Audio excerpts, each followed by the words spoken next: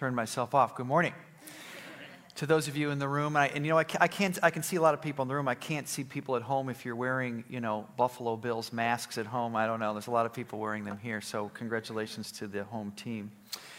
We are in the second message here this morning, if you were with us last week, in this series, sort of our take two, part two in the book of Genesis. We're looking at the life of Abraham, the way forward. And we're going to be in Genesis 15, so you can open up there if you want to get that ready in a minute. But let me kind of set the context of where we are this morning, because we started this series last Sunday, so some of you weren't here. It was we looked at the opening introduction to Abraham. It's not a famous passage in many cases, Genesis chapter 12. It's when Abraham gets this outrageous promise from God. And it's worth me saying just a minute about that, because it sets the context for the whole, the next 70 years, at least of biblical history in the rest of this series.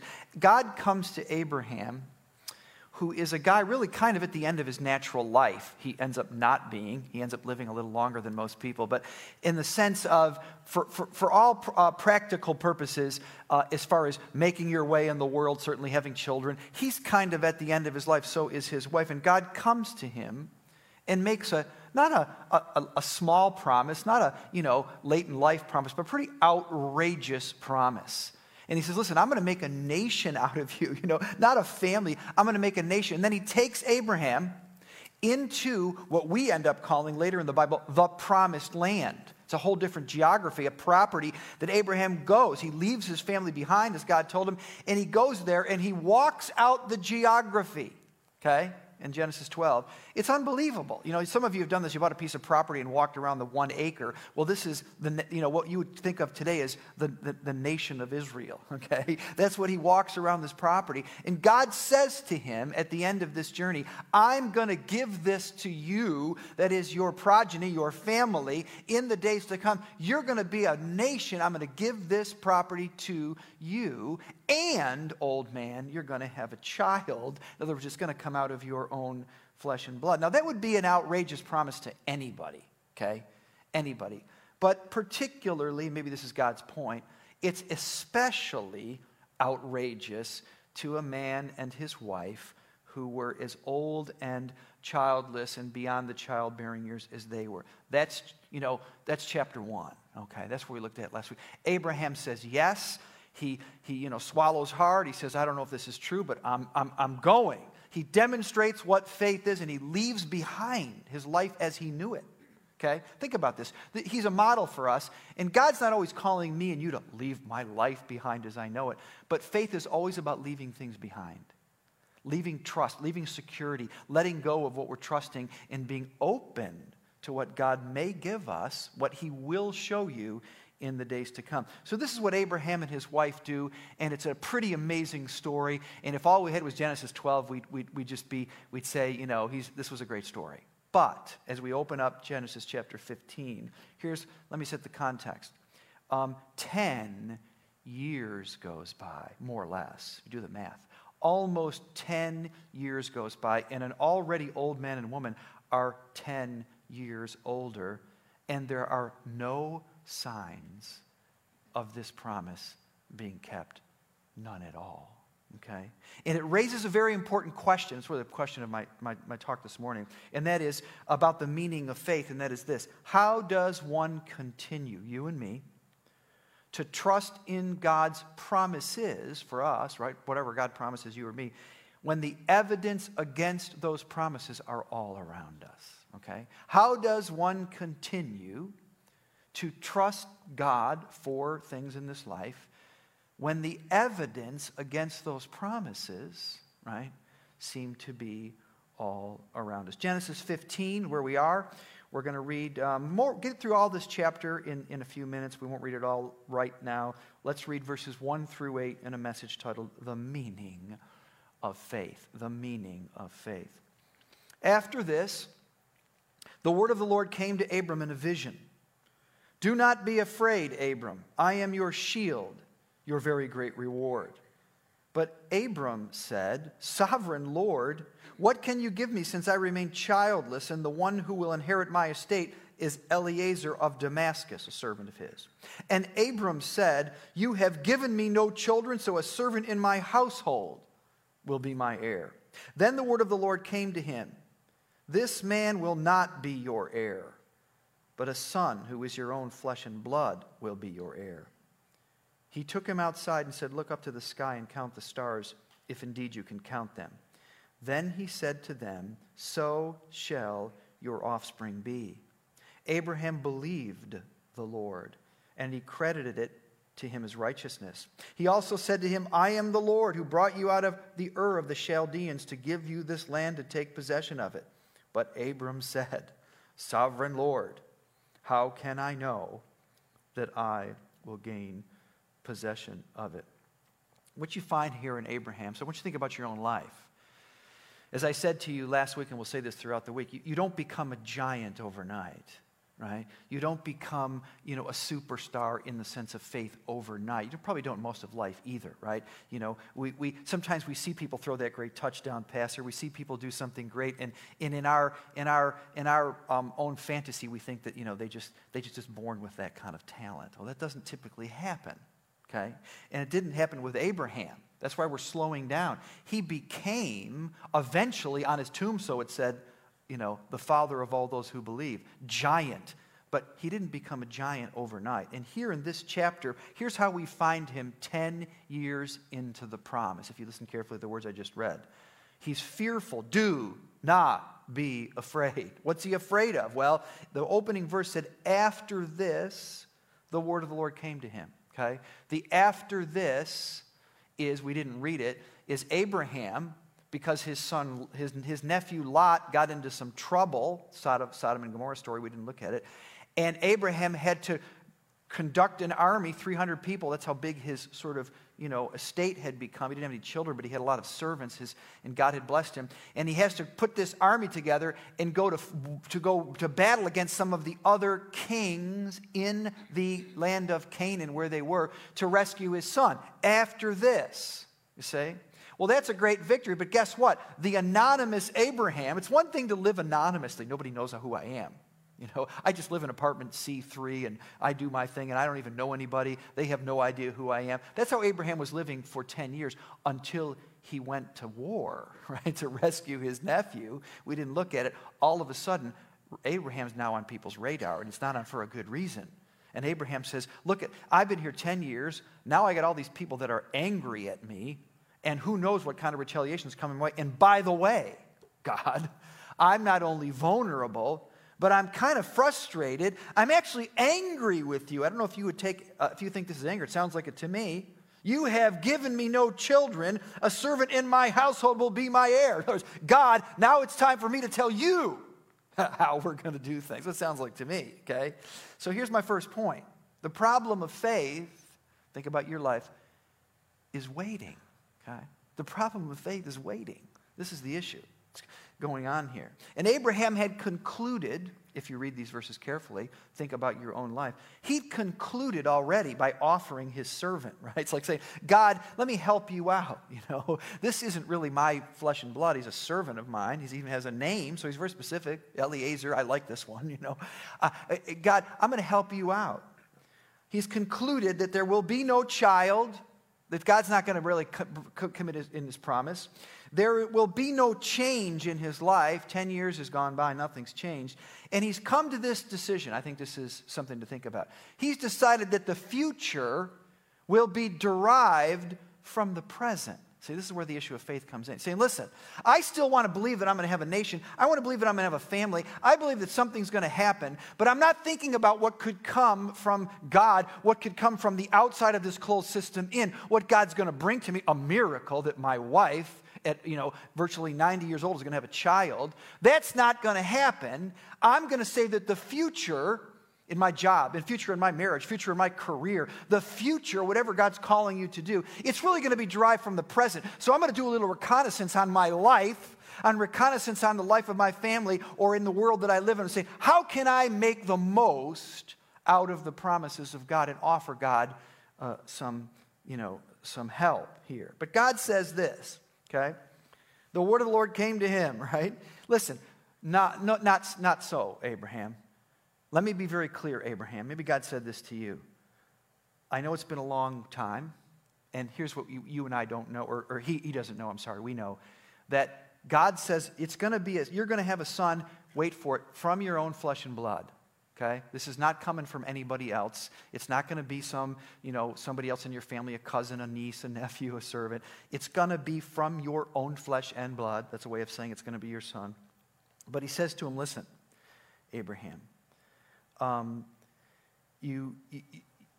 it's going to be, here's what we know, because we know the rest of the story. It's going to be another 15 years. Can you imagine? Here's this guy at 10 years in who's already in his mid-80s, and that's why he's coming up with these other opportunities. God said, listen, it's going to happen, so I want you to know that. But I want you to know something else, Abraham. He does for Abraham what he doesn't do often for you and me, but it's important that you see this, and this is why it's in the Bible. He says to Abraham, it's going to be a while, but let me help you. I'm going to do what I don't always do for people. I'm going to open up the curtain and show you some of the reasons why your promise is going to be delayed, has been delayed and delayed more. Listen carefully. Verses 13 through 16 in this chapter. Then the Lord said to him, later in just a few verses more, Abraham kind of gets into this vision, another vision. He falls asleep and God comes to him. Know for certain that for 400 years your descendants will be strangers in a country not their own, and that they will be enslaved and mistreated there. What's that? That's the growth of the nation of Israel. That's the Egyptian sojourn, right? That's what he's looking at. He's going forecasting. He said, listen, let me tell you what's going to happen. Your descendants, right? He doesn't know yet that it's going to be Isaac, Jacob, and the 12 tribes of Israel. He doesn't know that that family of 12 or that family of 70 in Egypt is going to become a family of 2 million, right? He doesn't know that yet. But they're going to be strangers in a country not their own, and they will be enslaved and mistreated there, right? Egypt in the margin. But I will punish that nation. They serve as slaves. Remember the great Exodus story? And afterward, they will come out with great possessions, Exodus 19 and 20. You, however, will go to your ancestors in peace and be buried in good old age.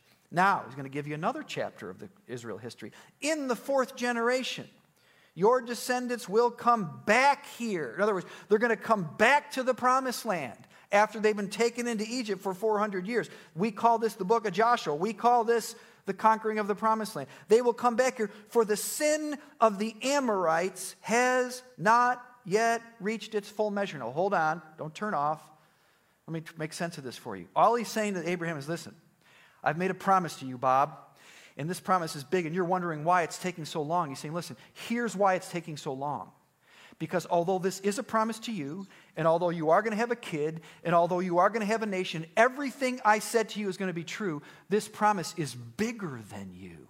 And there are not only other people that are going to benefit from this promise, wow, the whole nation of Israel, but also this promise, I'm going to execute some justice on the nations in the promised land. The Amorites and the Canaanites are the same thing.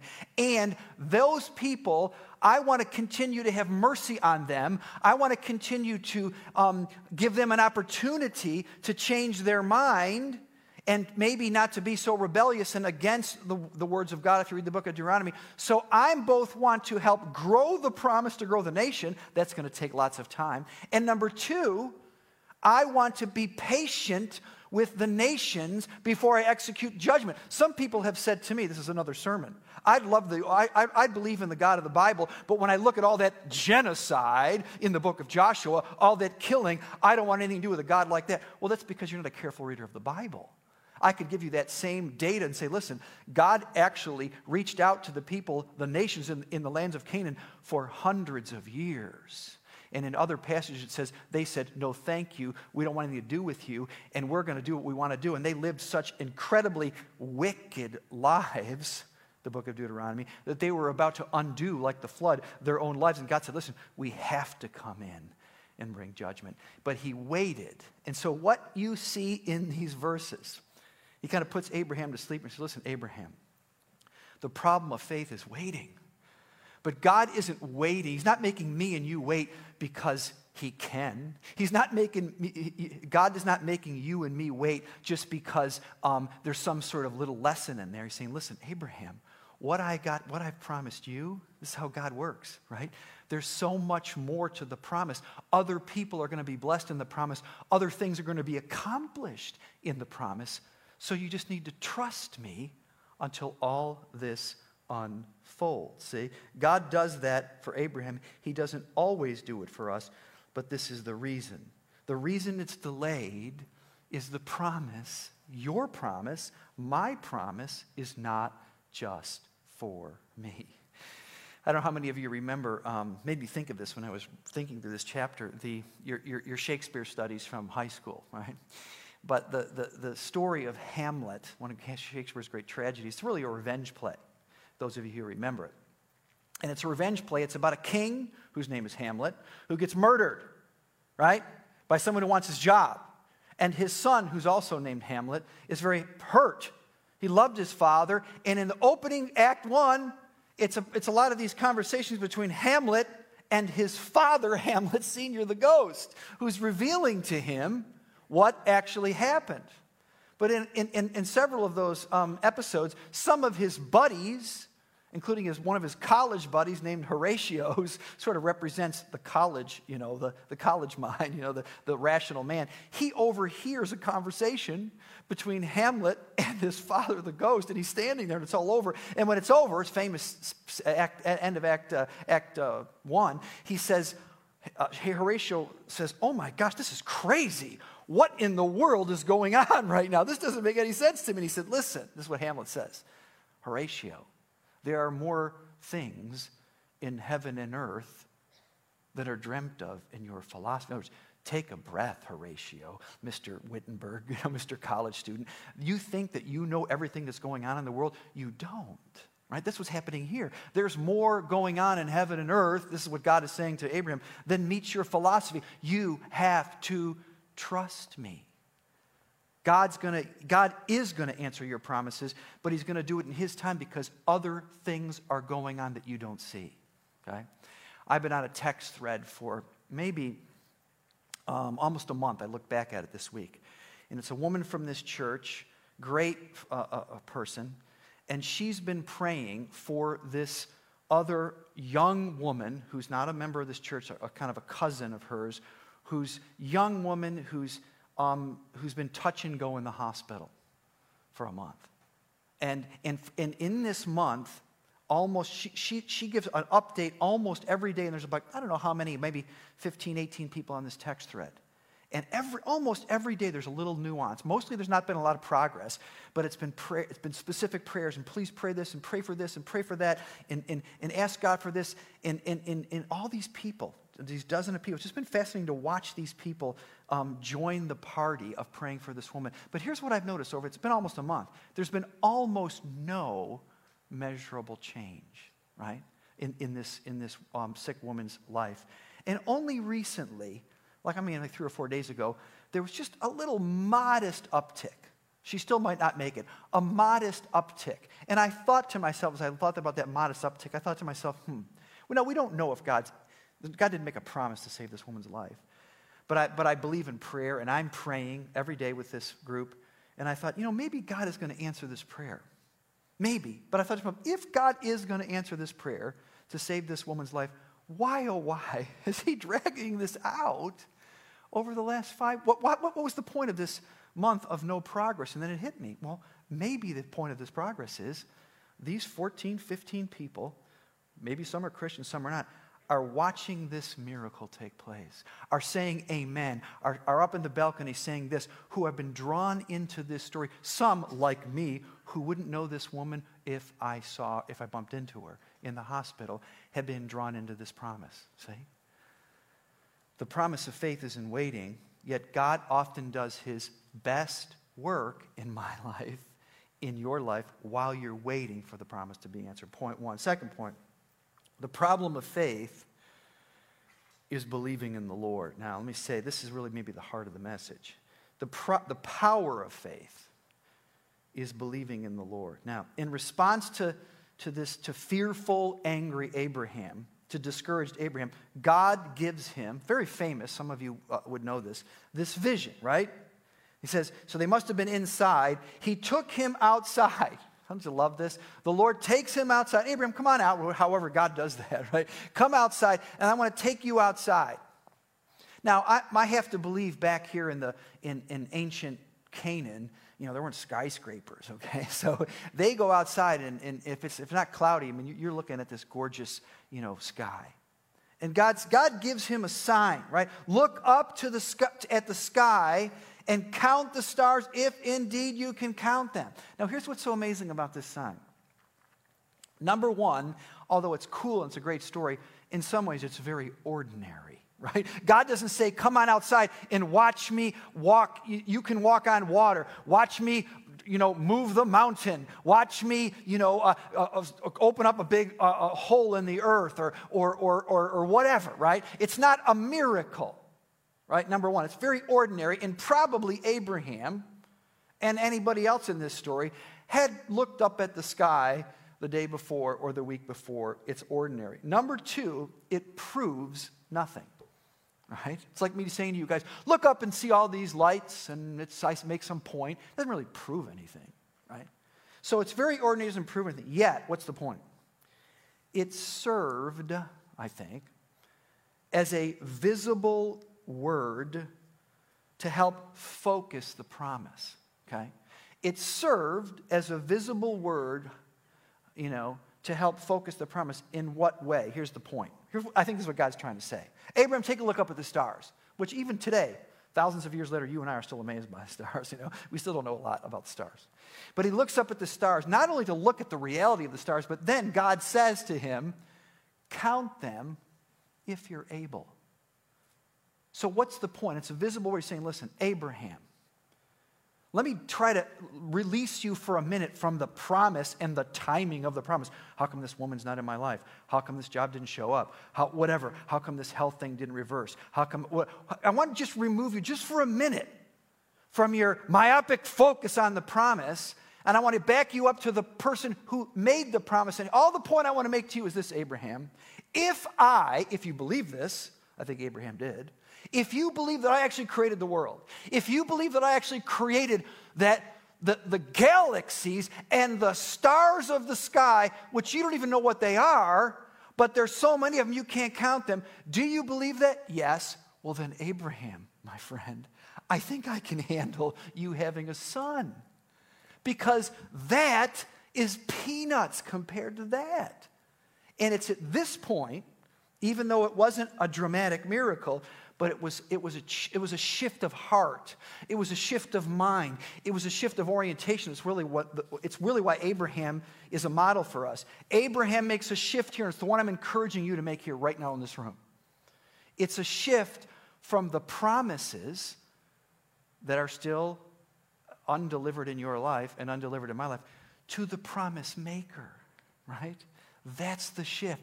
And if you can shift from the timing of the promise to the credibility of the promise maker, well, then you can begin to live your life in a different way. Look at these words.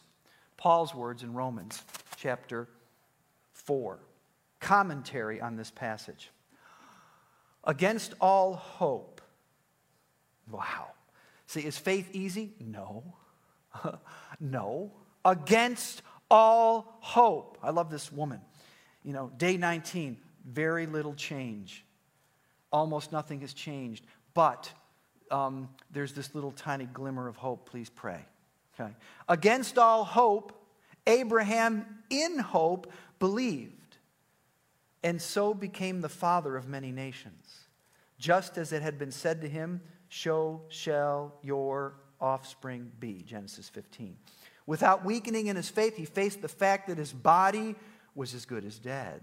You see, you got to face the facts. See, some of us don't want to face those facts. We're still lying to ourselves, right? He wanted to face the fact that his body is as good as dead since he was about 100 years old, and that Sarah's womb was also dead. Yet he did not waver through unbelief regarding the promise of God, but was strengthened in his faith and gave glory to God. Now here's the key line.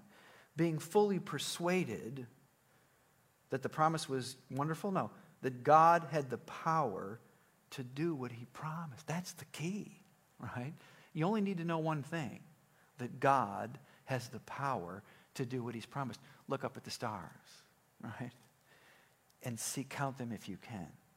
You need to be persuaded not in the timing of the promise, because God has, oh my friend, oh Horatio, there is more going on in heaven and earth than fits your philosophy. Who do you think you are? Do you think you actually know what God is doing in the lives of people and in the world? You could never know what he's doing, even in one life. Okay? You need to trust the promise maker. This is the choice that made him the father of faith, right? It's not about the promise. It's about being persuaded that God has the power to answer those, deliver on those promises, and you need to leave the timing to him, right? Whether it's a circumstance that's not expressly promised, God didn't promise this woman's going to make it, right? God doesn't make those kind of direct promises. Whether it's a circumstance that's not expressly promised, but God still could very much be in that, or it is something that God has promised. There are a multitude of promises. Peace, wisdom, forgiveness. I'm going to go down the list. In either case, you can live fully persuaded that God's going to keep the promises for your life. So here's the application. What have you stopped believing God for lately? Right? That's the key. What have you stopped? Where have you come, decided you're going to take things into your own hands? God, I'm going to help you out. The future is going to be derived from the present. How about Eliezer of Damascus? How about, I know I've been praying about getting married, but, instead of waiting for Mrs. or Mr. Right, how about this one? Or this job, I really felt I was called to do this work. You've given me the sense. I've got these gifts. But you know what? I'm just going to take the one that's offered. I'm going to stop looking altogether. Or, I've been praying for my friend or my neighbor or my brother or my sister or this person that seems to be, you've been encouraging me to pray for them, whether it's for their health or for their salvation. But, it's just not going to happen. I'm not going to do that anymore. Right? What have you stopped believing God for lately? In the Gospels, you've seen this, but there's this, oh, you of little faith. That happens many times. Jesus and the disciples. So we should take courage there because they too were of little faith, just like Abraham was. And most of the time when you see, oh, we of little faith, it's when the disciples believe that the power in their, the power of Jesus, which is present with them in real time, is not bigger than the power in their lives. And one of the famous stories, there's many that are connected to this, oh, ye of little faith, is Matthew chapter 8, where they're on the storm. They're on the boat and there's a storm. And they're in the middle. And now here's the thing about the disciples in that case. They freak out. We're going to die. Like you and I say that. It's not going to happen. I'm not going to make it. God's not here. Not only, they say that, they freak out. If you read Matthew chapter 8. Not only do they know Jesus, like you and I know him, he's my Lord, my Savior, Jesus is in the boat, okay? Not only do they know him, Jesus is in the boat, and they still freak out. And Jesus calms the storm, and then he says to them, why are you afraid? Genesis 15:1, oh, you of little faith. Now, in that same chapter, Matthew chapter 8, the Bible's arranged on purpose for a way, staying right next to these stories, is Jesus and the centurion. Who's the centurion? Guys, this is, 101, English 101. Not Jewish. He's a soldier. He's not pro-Israel. He's the bad guy, good guy. All right? He's the wrong kind of person. Jesus says the centurion knows Jesus is in town. The centurion has a sick servant, right? And he says, this guy's just smart. Why not? I'm going to give it a try. Hey, Jesus, can you help me? And the disciples are watching, and they're expecting him, like the Samaritan woman, if you know that story, they're expecting Jesus to say, I don't deal with your kind. And Jesus says, shall I come to your house and heal them? Wow. Not only is Jesus open to helping this guy out, but he says, shall I come to your house, which most Jews would never do? You know what the centurion says? You guys know the story. He says, Lord, I know you're a busy man, and I know you got a lot on your plate, and I live on the other side of town, so why don't you just speak the word, and and then I'll just go my way, and my servant will be. You know what Jesus said?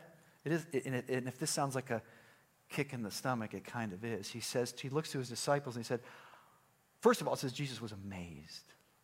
I think, wow, what amazes Jesus? Our faith. Jesus was amazed and he said, listen, I have not found this kind of faith anywhere in Israel. In other words, it's like me telling you a story about some guy I met in a boat or on the bus, and I said, this guy who's not a Christian showed me more faith than anybody in this church. Wouldn't that be, you wouldn't feel that good about me if I said that, right? Okay. That's what he's saying. I have not found this kind of faith in anyone in Israel. The shift that needs to happen, the power of faith is in believing in the Lord. Guys, you need to get your eyes off of the individual promises and realize that there's more in heaven and earth that meets your philosophy, and just be committed to the promise maker. And trust that God knows what he's doing. Abraham was fully persuaded that God had the power to make good on the promise, and he said, I'm going to let go of the timing. Okay? I'm going to let go of the timing. Last point. The proof of faith is in the self-sacrifice of God.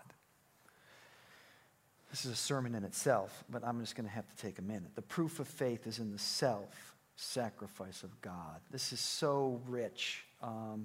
Back in Genesis 15, verse 9. God is so gracious. Abraham says, I want this servant to be the solution. God says no, shows him the stars. But then a few verses later that we read, God says, I'm going to give you the land. You're going to possess it. And Abraham says, how am I going to know for sure that you're going to do it? In other words, he's still unconvinced. Verse 9. So the Lord said to him, Genesis 15, bring me a heifer, a goat, a ram, each 3 years old, along with a dove and a young pigeon.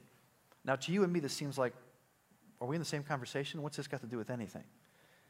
But what he's talking about is a covenant ritual that you will see now that Abraham does know what he's talking about. Abraham doesn't ask any questions. Abraham brought all these 5 animals, cut them in 2, the animals, right, and arranged them in halves opposite each other. Think of like 2 lanes with a lane in the middle. However, he did not cut the birds in half. Then the birds of prey came down on the carcasses, but Abraham drove them away. Okay? As the sun was setting, Abraham fell into a deep sleep, and a thick and dreadful darkness came over him. Verse 17. When the sun had set and darkness had fallen, goes from strange to stranger, a smoking fire pot with a blazing torch appeared and passed through the pieces. Imagine it. 1 lane of half of an animal pieces here. It's a sacrificial ritual. Empty lane. 1 lane on sort of a makeshift altar of the other half. In between, while Abraham's in this sort of sleep state, the sun gets dark, a smoking fire pot with a blazing torch. Think, we call this theophany. It's a fancy word to say it's the presence of God, okay? Appeared and passed between the pieces. And then this announcement, verse 18. On that day, the Lord made a covenant with Abraham and said, to your descendants I give this land. From the Wadi of Egypt, these are geographical references, to the great river Euphrates, the land of the Kenites, Kezanites, Kadamites, Hittites, Perizzites, Raphaites, Amorites, Canaanites, Girgashites, and Jebusites. Those are all important terms. They're saying, listen, the people, the Amorites, this land that you just walked out, it is going to be yours. Well, what's the meaning of this? When I say the proof of faith is the self-sacrifice of God. This is an ancient covenant ritual. If you look at the sermon guides, you can look at it. I give you an example of one where you see this explained in the book of Jeremiah. But it's kind of like a loan guarantee, right? If today I took out this loan, I don't know, and Craig's going to co-sign that loan, and we're making this deal. I'm doing it, you're co-signing it, and it's an official kind of deal. That's what this particular covenant ritual was in those days. And what they would do is this. I would make a deal, and we would cut these pieces if it was something really important, like a marriage or a contract of a property. And we would do this, and then I would walk the lane, and Craig would walk the lane, and what we would be saying in this blood oath is, in a manner of speaking, if I don't keep my end of the bargain, may I end up like one of these animals. And if you don't keep your end of the bargain, may you end up like one of these animals. That's what's going on. And Abraham knew that. When God told him to get these 5 animals, he didn't ask for instructions. You and I don't know that because that's not our culture. But Abraham knew that. But here was the miracle. Only God walked the plank, right? Because it's an unqualified, one-sided commitment. This is the covenant. It's the same in Jesus Christ. God said, listen, it's not a quid pro quo. God so loved the world that he gave his only begotten Son. Christ gave his life on the cross for us. God said, listen, I'm going to put myself on the line. And the only thing that you need to do, friends, in response, is verse 6, which becomes one of the most famous verses in the Old Testament. Abraham believed the Lord, right? And it was credited to him as righteousness. He said, listen, what is the power of faith? It's believing in the Lord. But the basis of that belief, the underlying conviction of that belief is not that God gives me things when I want them. The underlying conviction that supports my faith is the overwhelming love of God. Once you understand, see, this is what changed Abraham, that listen, the timing I have to leave up to God, but the person behind those promises not only is powerful, oh my goodness, look at the stars and count them if you can, but he loves me beyond anything else I could ever know. And he walks through those pieces and he says to Abraham, this is the God Almighty. So may my life be ended. May I be cut off if I don't keep my promises to you. See? This is the love of God. This is what the Bible speaks about. And once that gets a hold of our hearts, guys, it can change you. It can change me. The problem of faith is waiting. The power of faith is in believing in the Lord. And the proof of faith is in the self-sacrifice of God. Let's pray.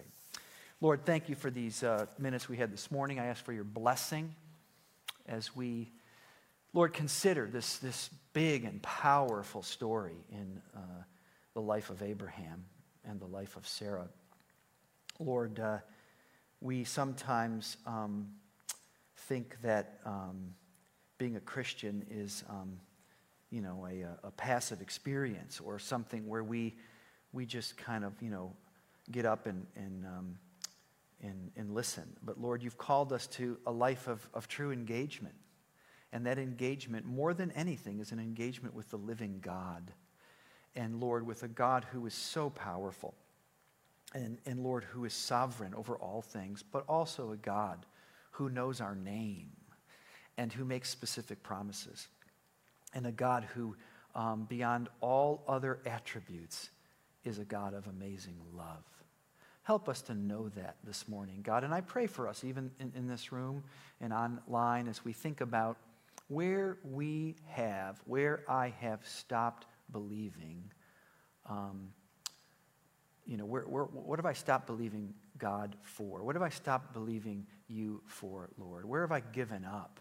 Where have I decided that I'm just going to make the most of what I thought was a promise or promise is of God in my life?